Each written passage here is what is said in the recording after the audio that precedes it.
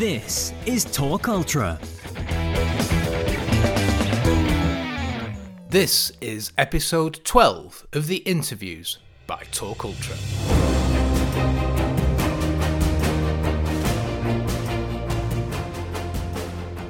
On this week's show, we're actually going to present day in light of the COVID-19 situation, and here we have an interview with Stephen Goldstein, Ph.D.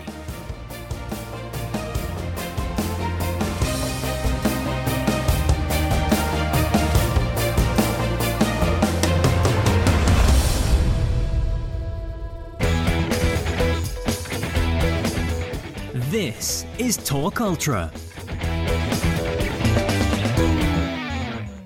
It's a great pleasure to welcome Steve Goldstein, Ph.D., who is joining me to talk all about coronavirus and in particular COVID-19. Firstly, Stephen, welcome to the show.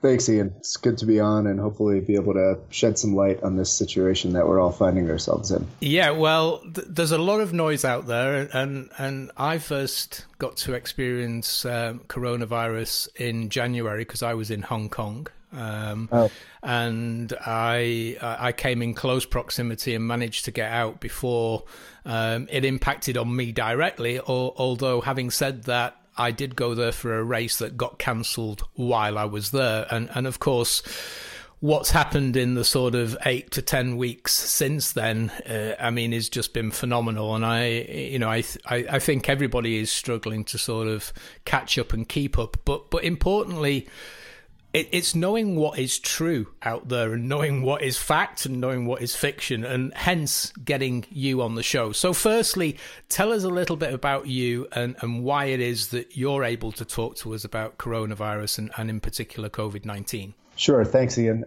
So currently, I'm a postdoctoral research associate at the University of Utah in Salt Lake City. And the lab I'm in now studies virus evolution and various ways that viruses can evolve, often how they evolve in reaction to the immune response that they face from us.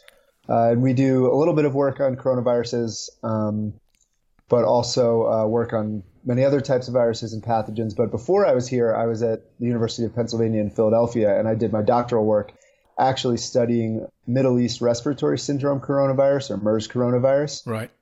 And its interaction with the immune response from the host. And so many people may have heard of MERS coronavirus and remember it. It first kind of popped onto the screen in 2012, mostly in the Middle East, in the Arabian Peninsula. There was one large outbreak in South Korea that was travel associated. Mm-hmm. And so I spent, the previous 5-6 years of my life basically thinking and reading and doing my own experiments, learning about coronaviruses every day. Okay. So a lot of listeners are going to be familiar with terminology like MERS, SARS, swine flu.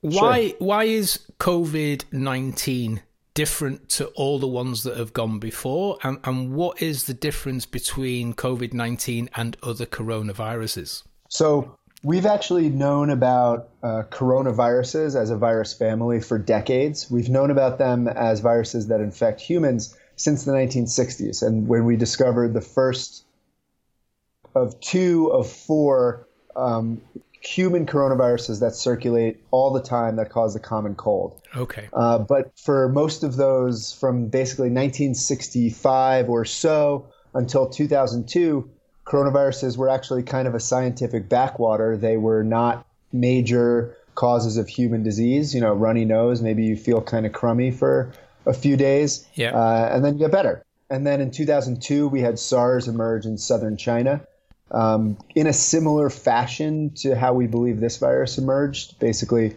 from bats. And then in these live animal markets in China, it infected other species of animals called civets and raccoon dogs. And we think that the infection went from those animals into people. And then we had a global outbreak that pretty rapidly caused about 8,000 cases and 800 deaths. But we were able to bring that under control. And a big reason we were able to do that that's different from this virus is people infected with SARS were contagious really only once they developed symptoms, and most contagious at the time when they were most sick. Right. So you did not have people walking around the community spreading SARS coronavirus. Yeah. So once we realized what was going on, we were able to identify sick people and isolate them before they were contagious. And just really basically by doing that, you kill the chain of transmission of the virus. Right. Okay. And this is the key point with COVID-19 is that, globally now there are hashtags for self-quarantine, self-isolation,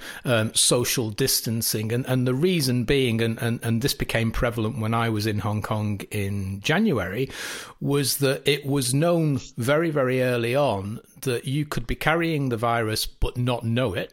And you would potentially only show any symptoms in a period of up to 14 days. And of course, by then, it's way too late because you've been mixing with other people, you've been going to restaurants, you've been going to cinemas, whatever it is you do. Yeah. And so therefore, this is why this COVID-19 is spreading so rapidly worldwide at a rate that is, well, I mean, it's terrifying. It is. I don't like to use a word that would scare people, but I think I think we're beyond the point of sort of trying to pretend it's anything other than terrifying. Yeah, I agree. And that's what you just said that is the critical difference between this virus and SARS coronavirus and MERS coronavirus before it, and why it's able to spread so well. Is SARS, you could be quite contagious, but only when you were really sick, which is why really the biggest SARS outbreaks were within hospitals. We'll have those with this as well, but we didn't have major SARS transmission in the community once we realized what was going on.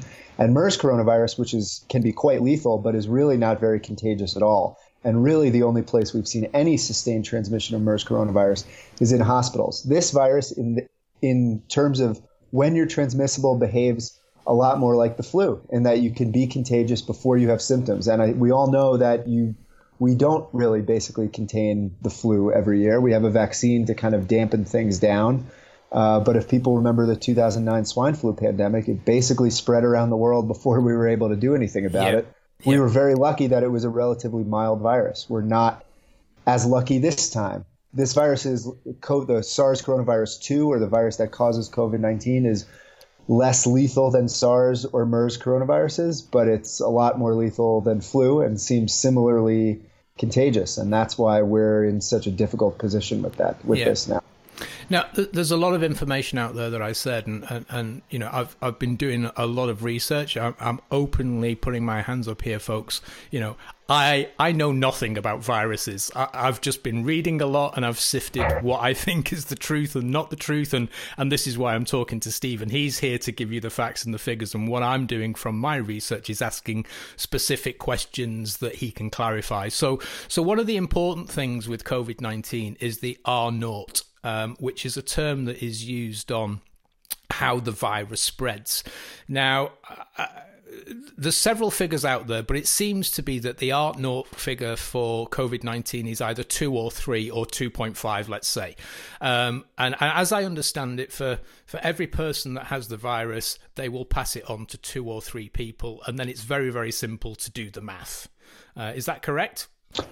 Yeah, that's basically correct. So the R0, like you said, it's what we call the basic reproductive number. And so this is an epidemiological term, and I'm a virologist, but I can speak to it. So not as a kind of, this is what I spend my life working on, but definitely with some familiarity, is the average number of people that an infected person will transmit it to in a completely susceptible population. So, for example, with flu has a given R0, but the entire population is not susceptible, whether because they've been recently infected on their own and they're immune, or they got the vaccine.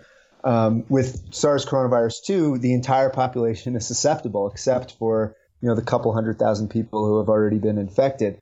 And it sounds like it's around between 2 and 3. I think that's right what you said. The one kind of key point about that is that it's an average. Yes. And so it can be a lot of asymmetry between how many people any given infected person will infect. I mean, I think we've seen instances where we've heard this one person got it and gave it to their entire family of 7. Yep. And that can happen. But there are also cases where one person gets it and doesn't give it to anyone in their family. And so these things average out. And with coronaviruses especially, we've seen both with SARS and MERS and emerging evidence for that with SARS coronavirus 2, what we call these super spreading events, where we'll have one person who might infect 10 or 15 or 20 other people. But there are other cases out there who infect none or one. And we don't totally understand kind of the dynamics of what determines why that happens. But the average seems to be around between 2 and 3, and we need it below 1. And we need the effective reproductive rate to be brought below 1, and that's not what we are now. Okay. Now, you sort of hinted there that maybe you don't know the answer to this, but it's interesting that somebody can have it and not necessarily pass it on. Is there any indicator as why that might be? So I can't speak to one definitive reason. There are a few possibilities, and probably all of them are factors. So one possibility probably has to do with how much virus you have in your body, what we call the viral load, or how much virus that you're shedding. And that differs between people. And that could differ during your course of infection. It's going to start low and go up and then come back down. Some people will just simply never shed as much virus as others. And there could be factors in that related to how much virus you were originally infected with, or genetic factors in the host that we don't understand. And it's not necessarily linked to symptoms. I mean, there may be with certain viruses, there's a correlation between if you have more virus in your body, the sicker you're likely to be. Ebola virus is an example of that. With this virus, for me at least, I don't know yet. I know that there are certainly case reports, for example, in children who have very high amounts of virus. Their lungs show pneumonia, and they have no symptoms, no overt symptoms at all. You can see pneumonia on a chest x-ray, but no symptoms at all. So it's possible that in this case we have people who have a lot of virus in their systems and may not be feeling particularly sick. And so they're out and about. Those people may be more likely to spread the virus to more people than somebody who has less virus in their system, or somebody who gets sicker more quickly and is flat on their back and not moving around. Okay. But it's hard to say for sure, but these are kind of some of the ways that I think about this. Yeah.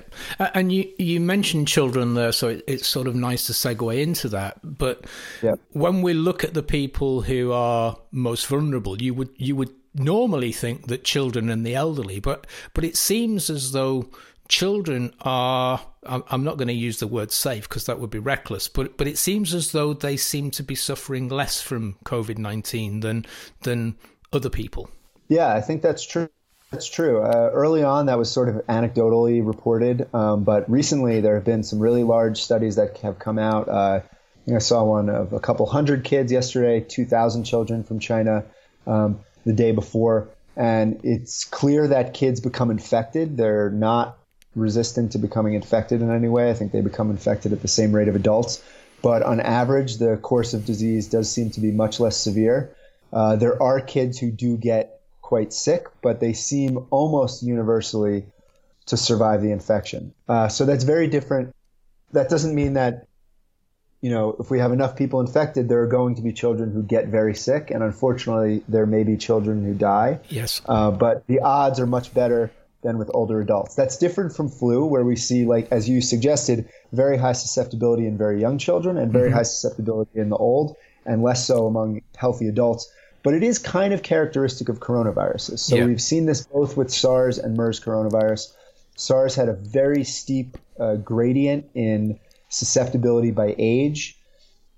With MERS coronavirus, we've seen virtually no pediatric cases. I'm sure kids are being infected, but there just haven't been as many cases of MERS, only a little over 2,000 in 8 years. And so there haven't been that many, and if they don't get very sick, they don't come to medical attention. So we don't really understand why kids don't get very sick from coronavirus infections, but we've seen it before. It's not particularly surprising with this virus, but of course, we're very happy that it's the case. I guess it's kind of one of the few silver linings of this situation we can look to, is that children are not as susceptible as older people. Now, I guess the one thing that any listener would be asking themselves is, who can get it and what are the implications of getting it?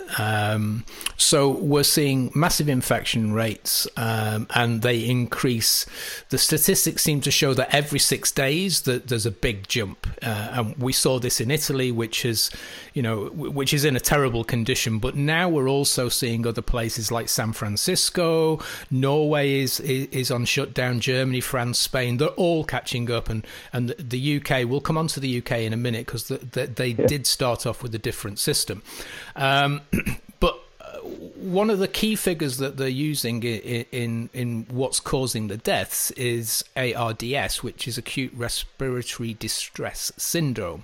And so therefore, if you're elderly or if you've already got some sort of medical condition, let's say obesity, heart problems or whatever it could be, then you are in a very, very high risk area. But the normal, or what I'm hearing is that, if you're fit and you're healthy and age between, 20 and 50, you're sort of okay. Is that correct? I think it's fair to say that you're more likely to be okay, but it can still be a serious disease for people who are younger. There's definitely a report just came out from the US CDC yesterday looking at the first few hundred cases in the United States. And they had about 20% of hospitalizations were in people aged, I think, 20 to 54. A very small percentage of those required intensive care, and they certainly died at a much lower rate than older people. So what I'd say is, if you're a young, fit adult, you have a higher chance than if you're older of just kind of thinking you have a cold or maybe a bad flu. You do still have a reasonable chance of needing to be hospitalized. It's higher than with the flu for sure. You are very, very likely to survive the infection, but that doesn't mean that being in the hospital for a couple weeks is going to be good. So, the notion out there that you're fine if you're a young, healthy, fit adult is both true and false to some extent. You're certainly better off than if you're older, but it's still something to take quite seriously. You don't want to get this virus if you can avoid it. At the same time, if you do, you have a much better chance of pulling through it okay than if you're older. Okay. Now, the death rate is becoming higher, and the stress on the health systems is particularly difficult because it is a respiratory distress syndrome. There's basically not enough opportunities to treat people in the correct way. And so, for example, in Italy, they've had to start imposing wartime triage. And for people who don't know what triage is basically you've got way too many people that you can handle and treat. And so you start to treat the people that you think you can help and help them be alive. And unfortunately, if you're elderly with a heart problem and you've got COVID-19, you're probably going to get no treatment whatsoever. Is that a fair assessment? Yeah, I don't know exactly what their criteria are in Italy that they're using, to decide who's going to get respiratory support, intensive respiratory support or not. But that's the concern, is that there's a huge number of cases and there are not enough ventilators or healthcare workers to staff the wards to give ventilation to all the people who need it. And you potentially have to start making some really terrible decisions. I mean, Tony Fauci, the head of the U.S. National Institute of Allergy and Infectious Disease, said this on the news last weekend. Somebody said to him, on CNN, what if we don't have enough ventilators? And he said, then we have to start looking at making some really horrible decisions. Yeah. And that's the hope with trying to suppress this thing to the point that the healthcare system doesn't become overwhelmed, is all about not reaching that point where we have to make those decisions and where people who can be saved die. That's what we want to avoid. There are unfortunately going to be unavoidable losses during this pandemic, but we want to try to keep the healthcare systems functioning so nobody who could have been saved has to die from this virus. And that's really the key of why these social distancing measures are so important. Absolutely. So we'll come on to the social distancing in a minute, because I think when we talk about the healthcare system being overrun and overwhelmed, one of the things that directly relates to this is a term that a lot of people will be hearing is flattening the curve. And basically, I'll let you explain, but by flattening the curve, we basically spread out how the virus interacts with people and therefore hopefully creates a more steady curve rather than these very severe high spikes. Yeah, exactly. So you basically have two ways to have an epidemic is you have an incredibly rapid rise and you reach the peak, and you do start to come down once enough of the population has been infected that the virus basically has nowhere else to go. And that can happen pretty quickly. And, you know, the I guess perceived benefit of that from some quarters might be that it's over quickly. The problem is your healthcare system becomes completely overwhelmed, and you could have a much higher case fatality rate than you might otherwise have needed to have had you had better mitigation measures in place. The other thing that you mentioned, flattening the curve, is essentially we try to suppress the amount of transmission at any given time. We accept that in the end, it's likely that the same number of people may be infected, but we spread it out over time so there are never as many people at once seeking healthcare. And that enables the healthcare system to not become overwhelmed and have the capacity to treat effectively the people who do need healthcare at that time. And, you know, when we flatten the curve, we might say, we expect the same number of people to be infected over time. And that's true if all we have to do is, non-pharmaceutical interventions. And for now, that's all we have. But there are, of course, already drug trials going on. There are vaccines that are in development. Those are going to take some time. But, it's possible that we end up, at least for a limited number of cases, with some kind of pharmaceutical interventions that are possible, and end up having fewer cases overall than we would have if we had just had kind of this rapid peak and decline that people see on the left side of that sort of ubiquitous graph, I think. Okay. So one way that we flatten the curve is by isolation, social distancing, because basically if we're not interacting with other people, we're not spreading, and therefore that doesn't have the spikes in how the virus spreads. Correct? Yeah, that's exactly right. And if this was a virus where you're only contagious when you're sick, we could just wait for people to get sick and then isolate them. But because you're contagious before you're sick, any of us could be theoretically spreading this virus without realizing it. And the only way to deal with that is for all of us to limit our social interactions and deny the virus the opportunity to spread within the community. Okay. So I mentioned earlier on that I would bring the UK into this because the UK had a different policy. They were going to go down the route of herd immunity, which is basically a little bit like you mentioned, whereas you let the virus just start to penetrate the community, you create, you basically just spread it, and in theory it becomes over quicker. But the problem is the mortality rate could be very, very high. It now seems as though Boris Johnson and the government have sort of started to backtrack a little bit, and as of Friday of this week, we're recording on Thursday, schools are now going to close in the UK.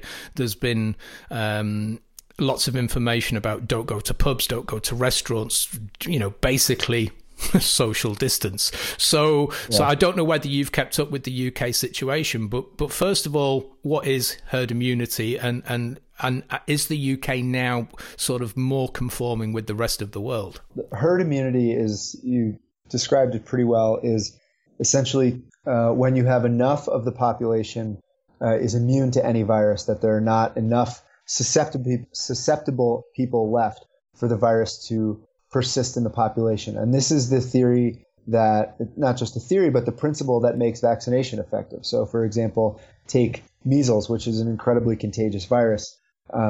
We have to achieve a very high level of population immunity to have herd immunity against measles. It's around 95%.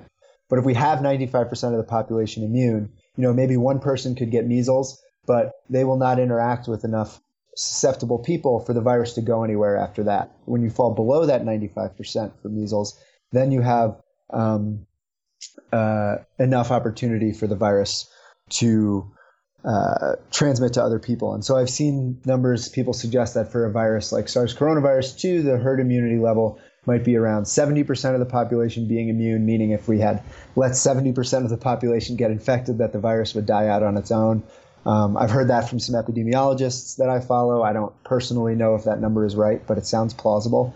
As far as the UK, I have followed the storm over their proposed strategy. I haven't personally dug into the details. My understanding is that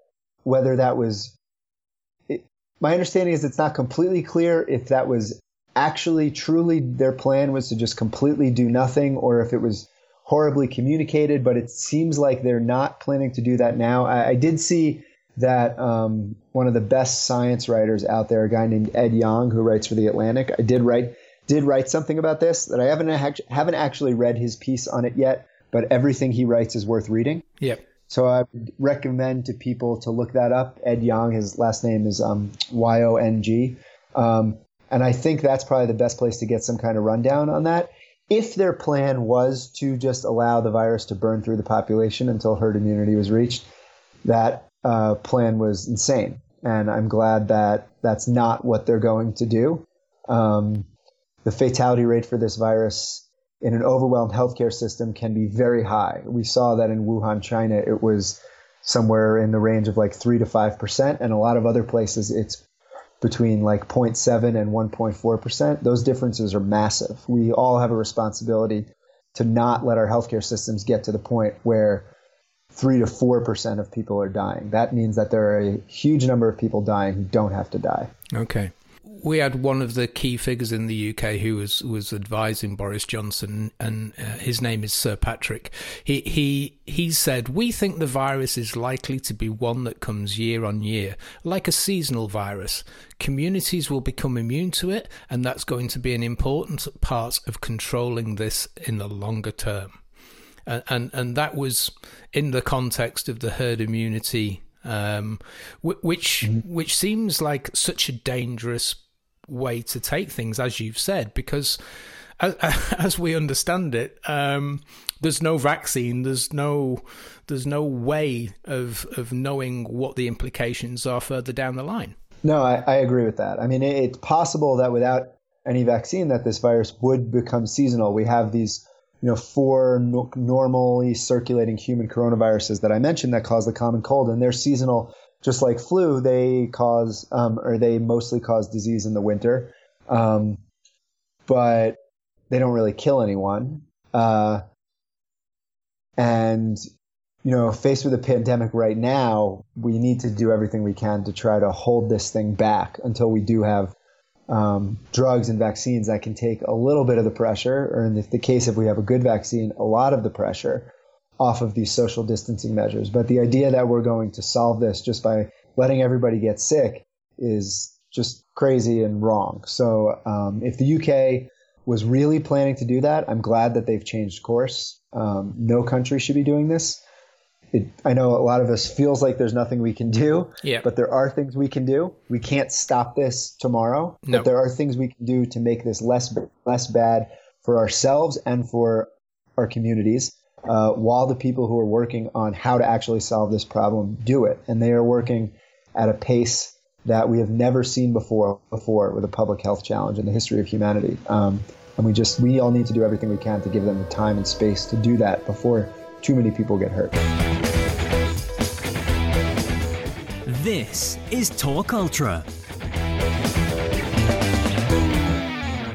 Okay, so let's talk about the things that we can do that is going to make a difference on our own lives, other people's lives, and importantly, the people in the front line who are having to fight this in what is, just an extremely and horrific situation. Yes, so the most important things to do are exactly what your public health officials are telling you to do. Work from home if you can, or hopefully if you've been ordered to, unless you have an essential position in which you can't. We're all everybody's talking about healthcare workers who are absolute heroes during this situation, but we're also all incredibly grateful to the staff at our local grocery stores who don't have the choice not to go to work. Yep. But the rest of us can, shop, don't go out every day for a couple things, like go get what you need for, say, a few days or a week, and then, go back. Limit your exposure to the community outside your home. Stay home as much as you can. Certainly when you go out, don't congregate in groups. Don't go to bars and restaurants if they're still open. Most of Many places in the United States, they're not, or they've gone to takeout or delivery only. Yep. Hand hygiene, everybody talks about it, and it seems almost kind of trivial, but it's really not. No, it's so funny how suddenly washing your hands has become this thing, right. and yeah, I mean, it sounds crazy. It is. I mean, because you would think to yourself, well, surely people know how to wash their hands, but obviously there's a lot of people out there who either didn't or don't, and so suddenly, how to wash your hands has become a thing, and I've actually got a list here from the CDC, and maybe if I go through the list, and then you can sort of come back on it. So clean your hands often. Wash your hands often with soap and water at least 20 seconds, especially after blowing your nose, coughing or sneezing, or have been in a public place. If soap and water are not available, hand sanitize with at least 60% alcohol. Avoid touching surfaces in public places, elevator buttons, door handles, handrails, handshaking with people, etc. Use your sleeve or your elbow if sneezing or coughing. Obviously, wash your hands immediately afterwards. Avoid touching your face, nose and eyes. And it's funny, because when somebody says don't touch your face, you suddenly realize how much you touch your face in a day. It's pretty, it's pretty horrific when you become self-aware. It is, and I admit that I find it incredibly difficult not to touch my face. I mean, if you really can avoid doing it, that's great. But this is sort of why I think the hand hygiene point is so critical. Is we're all going to end up touching our faces. Do everything you can to make sure your hands are clean when you do it, because you are going to do it. Yeah. Clean and disinfect your home, remove germs, practice the routine of cleansing, touch surfaces, for example, tables, doorknobs, light switches, handles, desks, toilets, faucets, sinks, and cell phones. Avoid crowds, especially in poorly ventilated places. You risk respiratory viruses like COVID-19 if in a public place, and particularly in a confined space.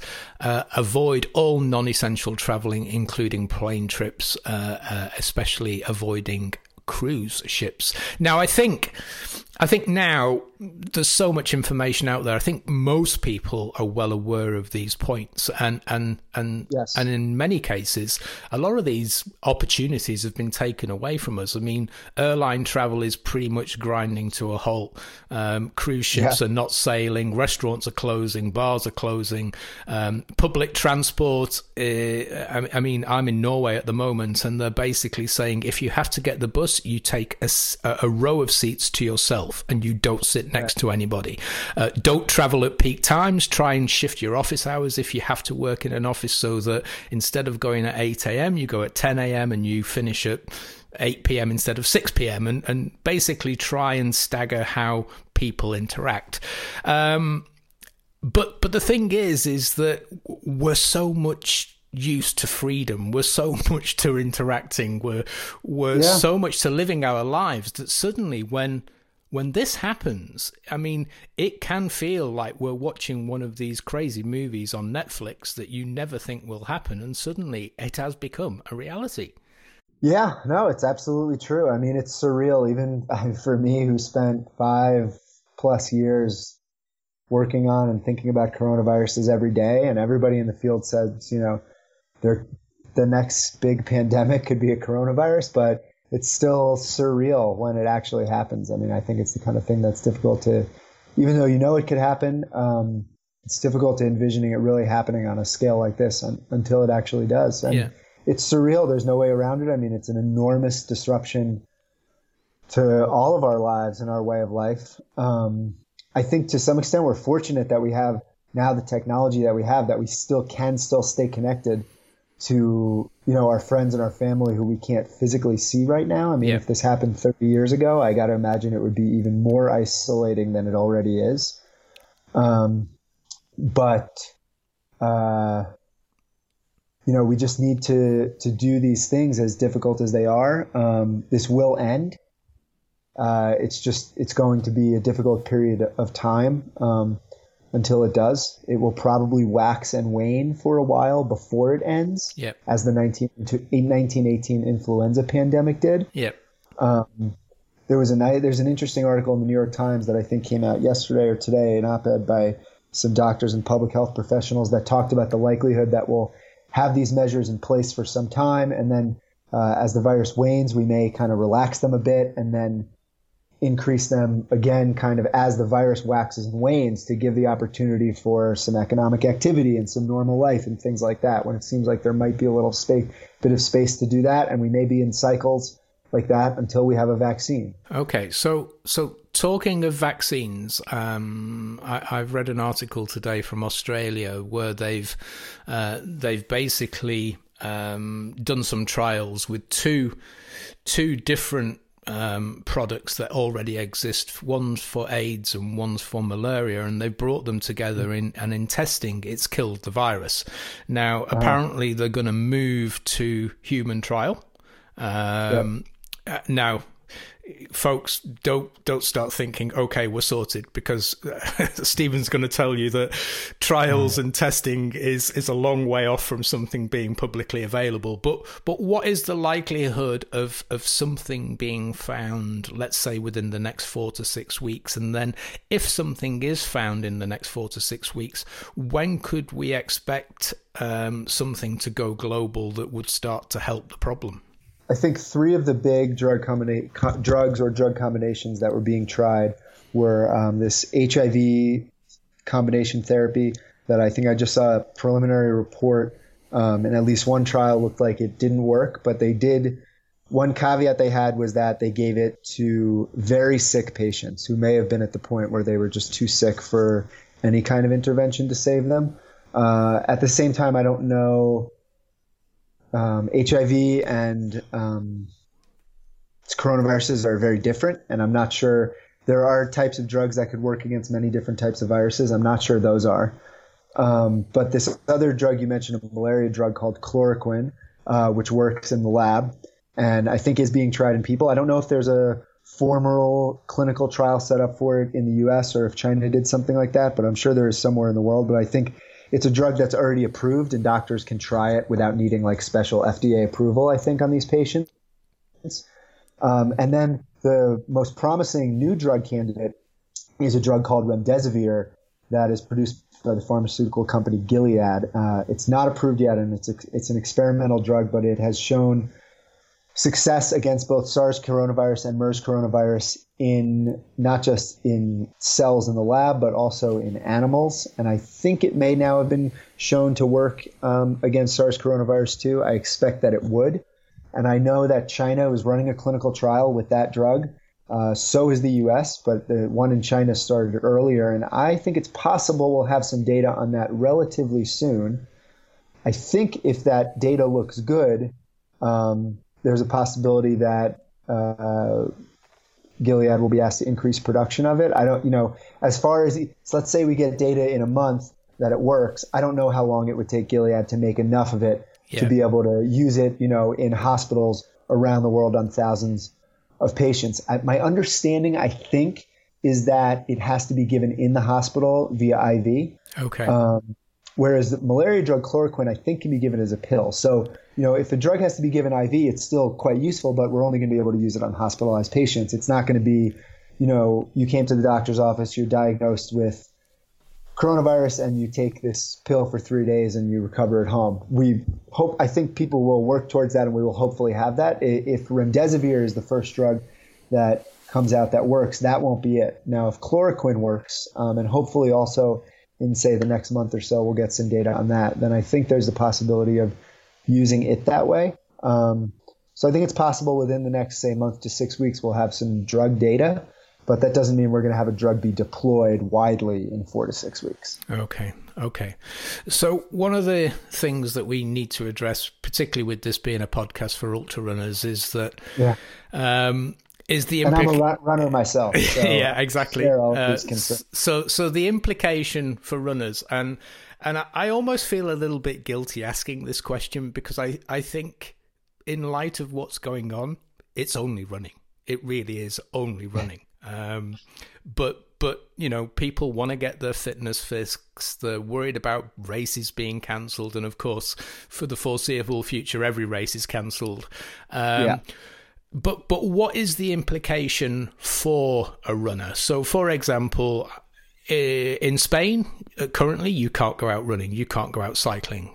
In France, you can if you have a certificate that gives you permission within a certain radius of your home. Here in Norway, we're on lockdown, but we can go running on the trails, and obviously you respect social distancing. So it's going to vary from country to country, and obviously depending on where you're listening to the show, you need to find out what is happening where you live, what the rules are, because there are curfews, there are military intervention, there's police intervention. But if you're a runner or a cyclist or somebody who loves the outdoors, how does this COVID-19 impact on the runner and maybe the runner's immune system?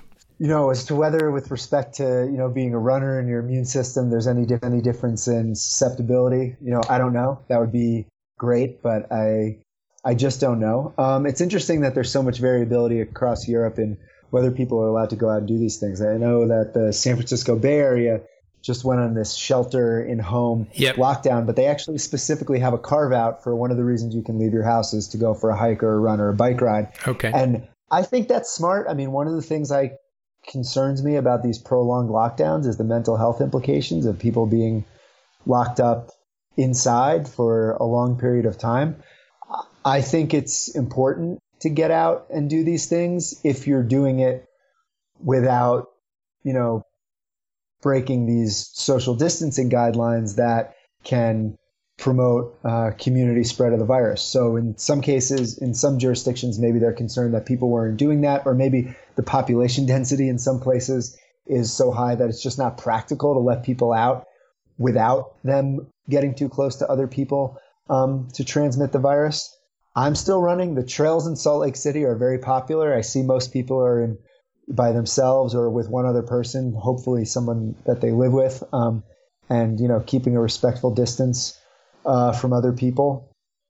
We haven't been put on like a lockdown or anything, but we've been asked to basically stay at home, aside from going to the store and people getting out on the trails and stuff. So, I think it's good if you're allowed, like you said, to get out and keep doing these things. I mean, I think physical health is connected to mental health. Certainly, I don't know how it may be connected to the virus in any way, but and it's just a small bit of your maybe normal routine that we can all hang on to in these, extraordinary and very restrictive times. So I've certainly been still getting out, but all our group, all the local group runs in Salt Lake City are canceled indefinitely and things like that. Certainly. Now, one other point that was raised in terms of anybody who's doing sport is that maybe now is not the time to be doing hard training where you push yourself to a high level, because after that your immune system can be lower. And is that just a myth, or is that something that we should take into consideration because we could potentially be more susceptible to the COVID-19 virus?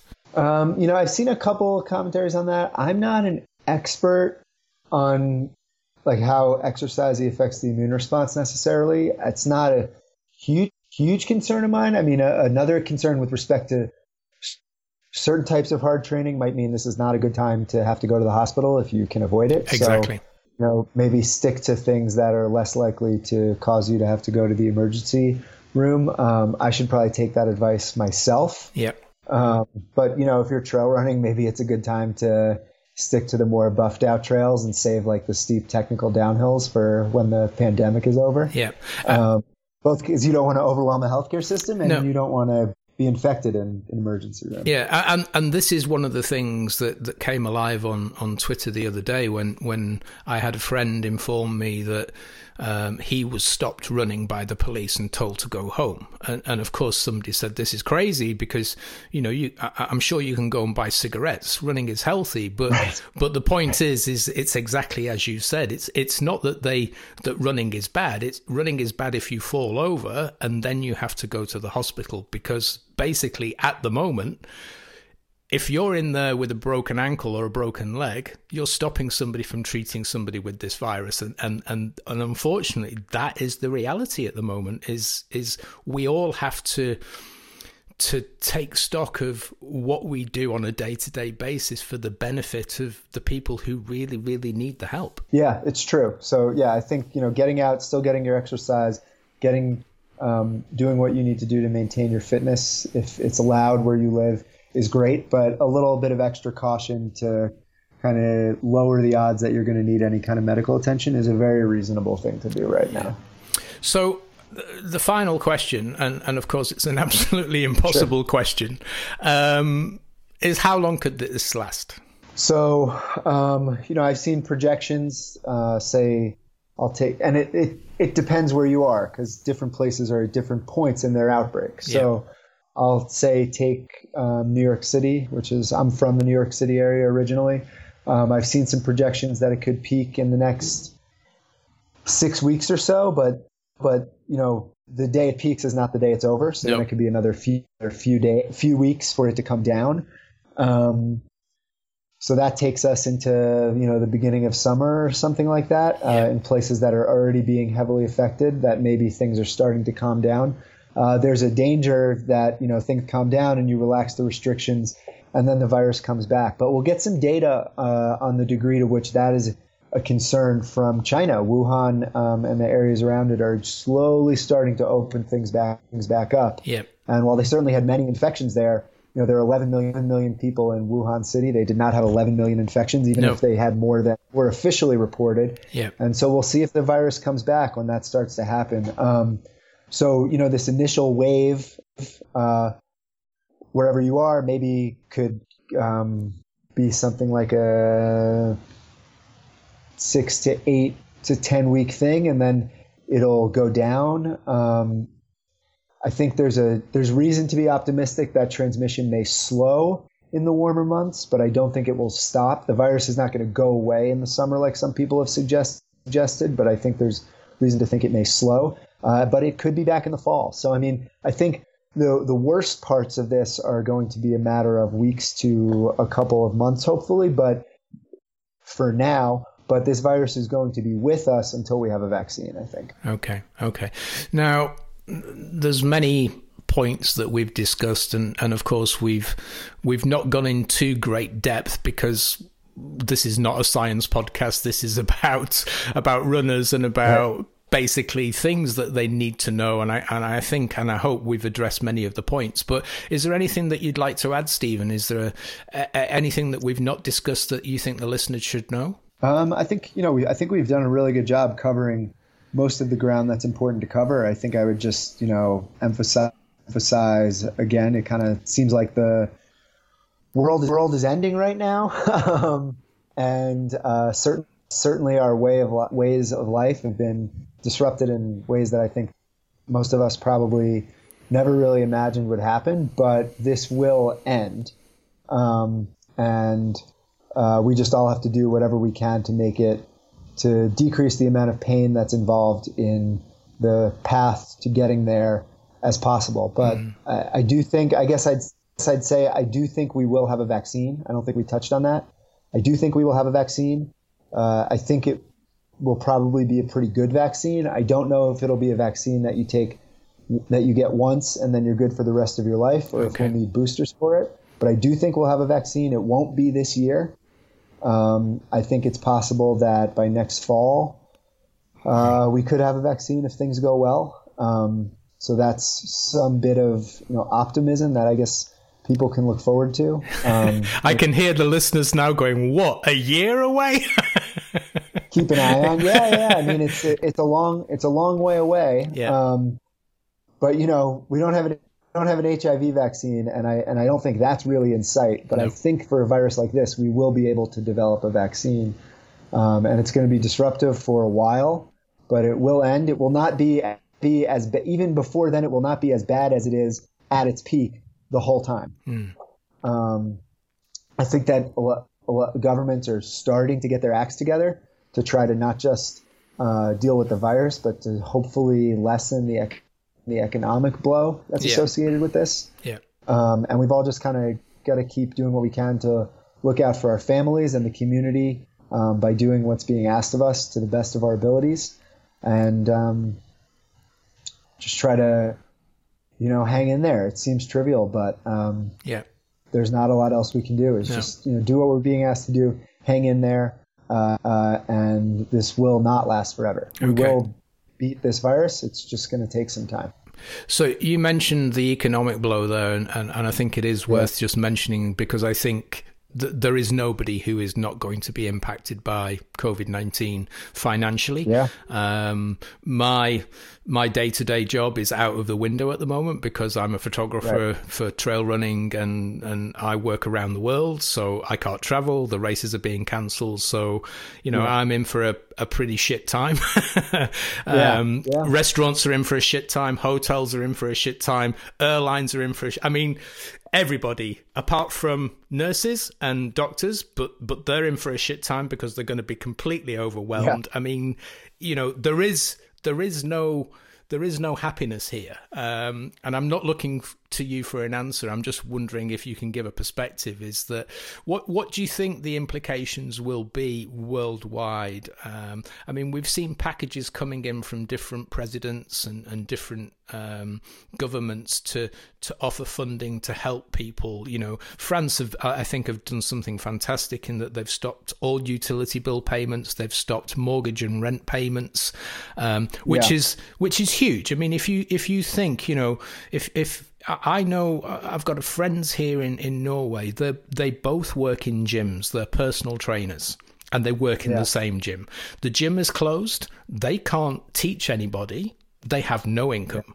And I mean, that is just one isolated incident that is being relayed across the world. I mean, the economic impact is going to be huge and devastating. Yeah, it is going to be huge and devastating. I mean, I'm not an economist, but we obviously need our governments to enact extraordinary measures to try to soften the blow of this. So, for two reasons. One is people need to be able to live safely and eat.